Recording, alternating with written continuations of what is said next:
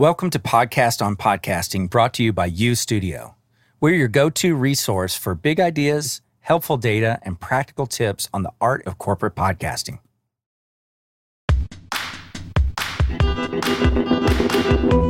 So today on the show, we're going to shift gears a little bit because we already have a lot of talent in-house to teach you about podcasting. REID MANGAN is our engineer and resident audio expert. He's worked on a lot of radio programs, NPR programs, on-set audio production for TV, film, and then, of course, Lisa Stuardi, creative executive and co-producer of this podcast. And today we're going to tackle a lot of those technical questions that almost all people have when they're beginning a podcast. REID, I know you deal with this all the time. People come to you, hey, I want to start a podcast. What do I do? They're intimidated by the gear side of it, right? Yeah, it's a bit of a taboo. And I think it's just because, with iPhones, with cell phones, and the way that you can easily do video, I think people just inherently are more comfortable with it. So, audio isn't the same way. Like phones don't have microphones with cables that you can put in somebody's face. And so people they don't really understand it, but it's so easy. Let's role play a little bit. I've come to you, hey, my name's JB. I got this great idea to start a podcast, and it's going to be for my company. What do I do, REID? Well, you asking me to do it for free for you? Because that would be the normal first question. So. You probably have a lot of questions you're going to fire back at me, right? Yeah. I mean, like mostly everything, and it's kind of obnoxious, but it depends, Yeah, and I mean, just to jump in, I couldn't agree more. That is the first question, and just speaking more on the producing side, it's the wrong question. What I see, or a common mistake that I see when people want to get started, is they have all this enthusiasm around, they've got an idea, but an idea doesn't equal a show, and they haven't fleshed out that idea. So they focus on something they feel like they can control, which is buying gear. Yes. And they create a shopping list because it feels like progress. Mm-hmm. It feels like you've got momentum and you're moving towards that goal of getting started. But sometimes I think that can really be a distraction because there's not a there yet. And they need to really work hard at fleshing out that idea and into something that really is a show with multiple episodes that can sustain itself. Okay, this is where the two of you, Lisa and REID, will be very, very helpful. Put your producer hat on for a second. Somebody that you know is like, I want to start a podcast for my company.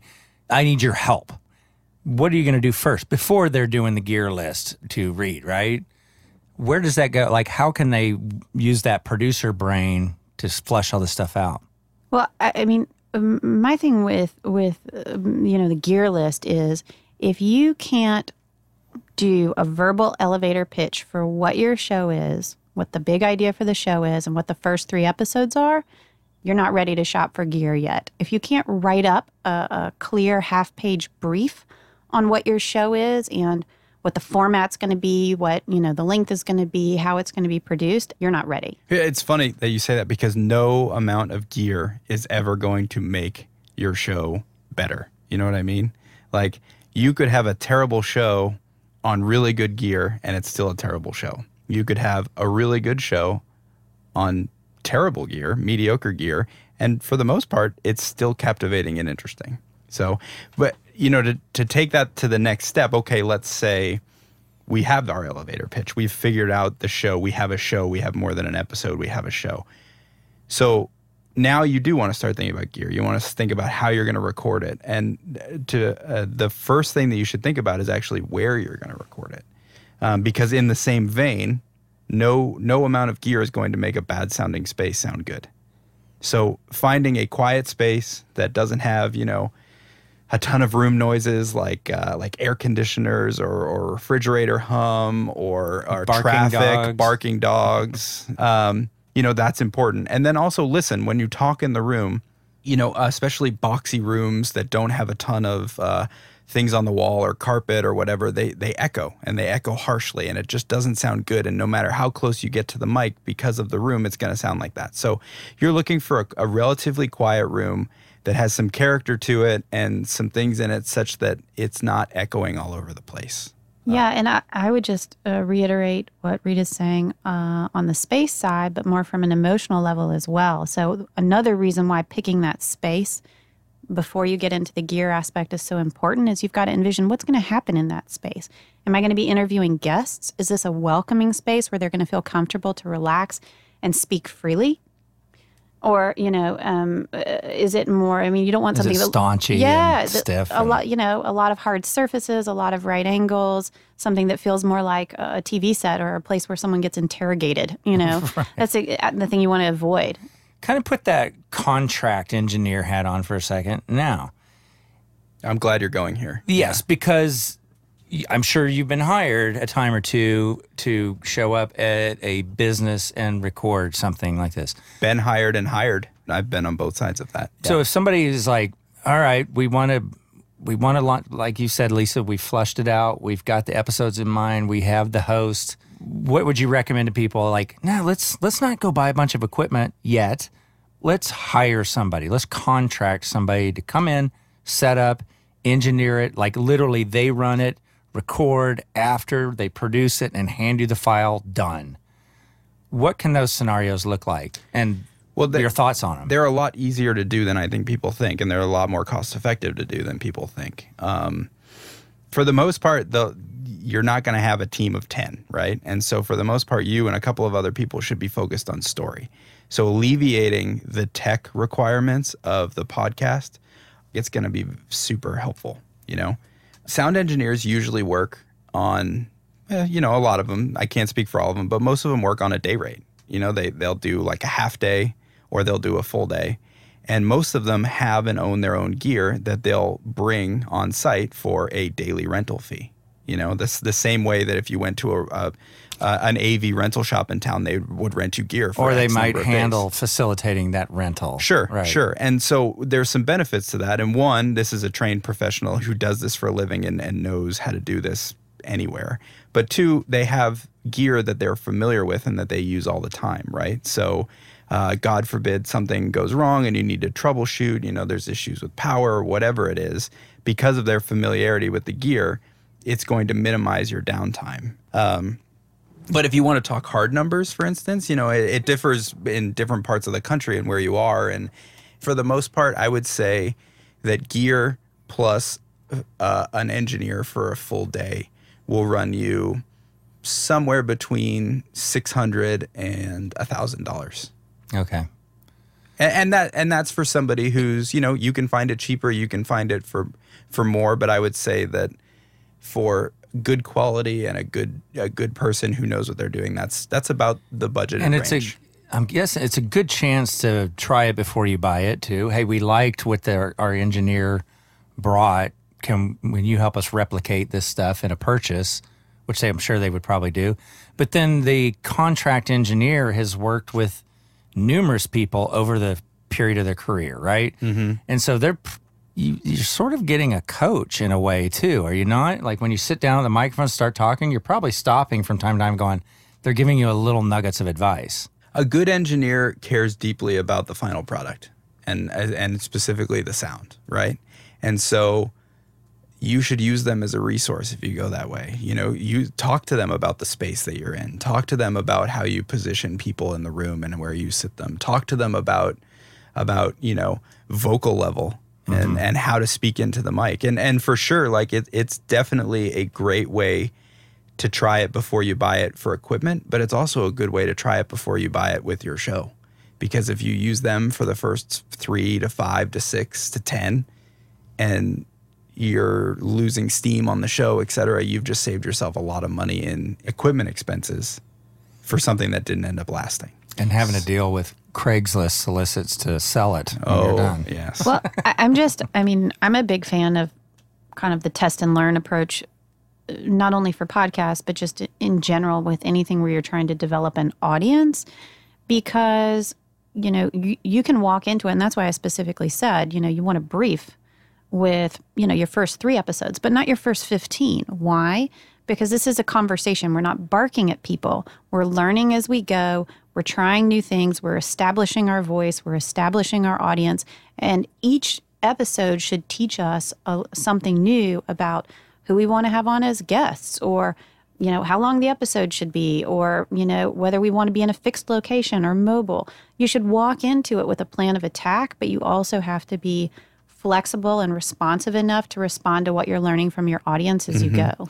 Yeah, being nimble is very important. And that'll also help you, because if the show is successful and it's something that you are committed to for a long period of time, buying equipment is going to be something that you'll want to do.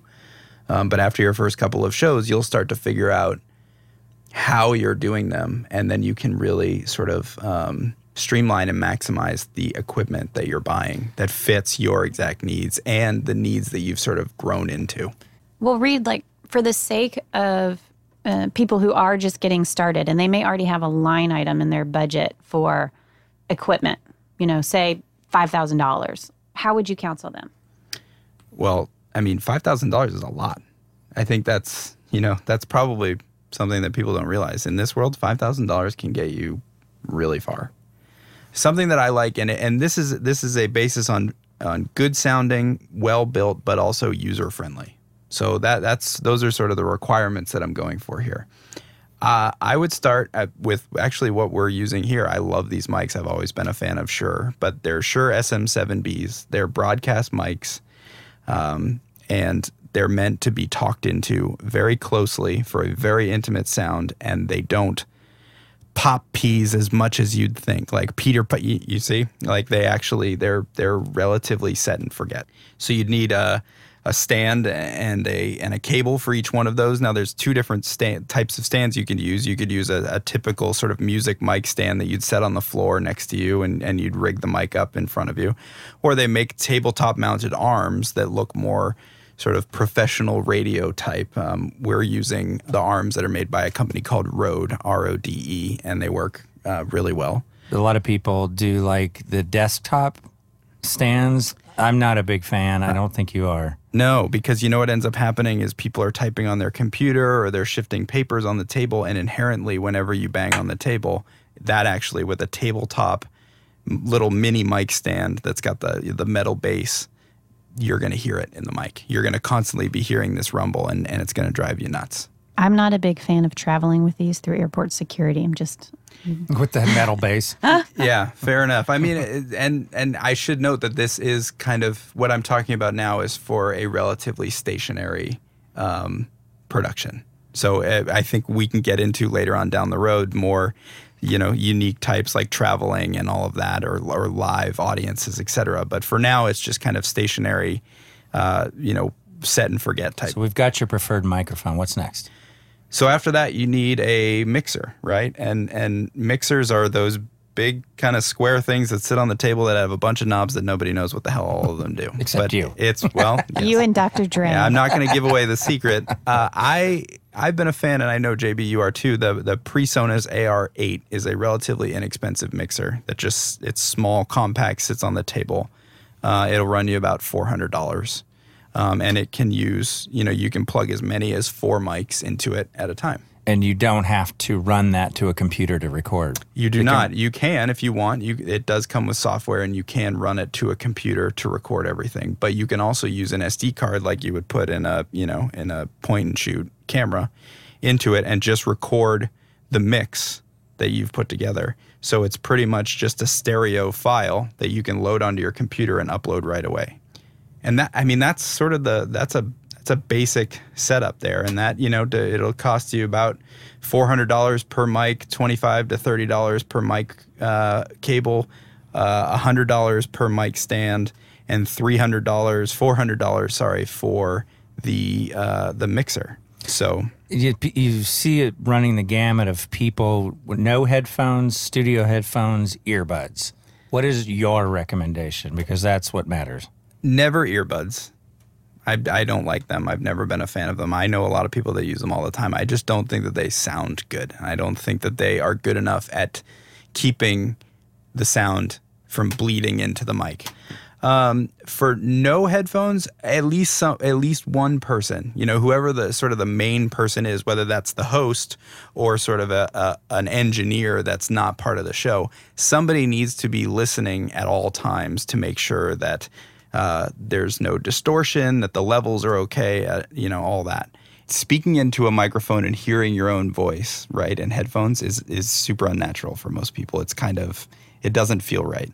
If you're sitting close enough, your guess, I would say it's based on comfort. You know, if they can hear you in the room like a normal conversation, then no need for headphones. But definitely at least one person needs to have headphones. And to give you a ballpark, most of those good studio quality headphones run between $90 and $140. Is that a good ballpark? I would say that's exactly right. Yeah. Yeah. And I mean, all the years in radio, these Sonys have been popular with MDR 7506. Of course, he knows the number offhand. I love them. They're $100. They're relatively robust in make, and you know, when they get beat up and thrown around, it's not cringeworthy because you may have to replace them. Yeah. So they're because good. You spent $300 or $400 on a pair of Bose. Right. Now, I'll take it one step further, and I don't mean to muddy the waters a little bit, but this is important. If you are going to have multiple people with multiple headphones, you are going to need something to split the signal. Mm-hmm.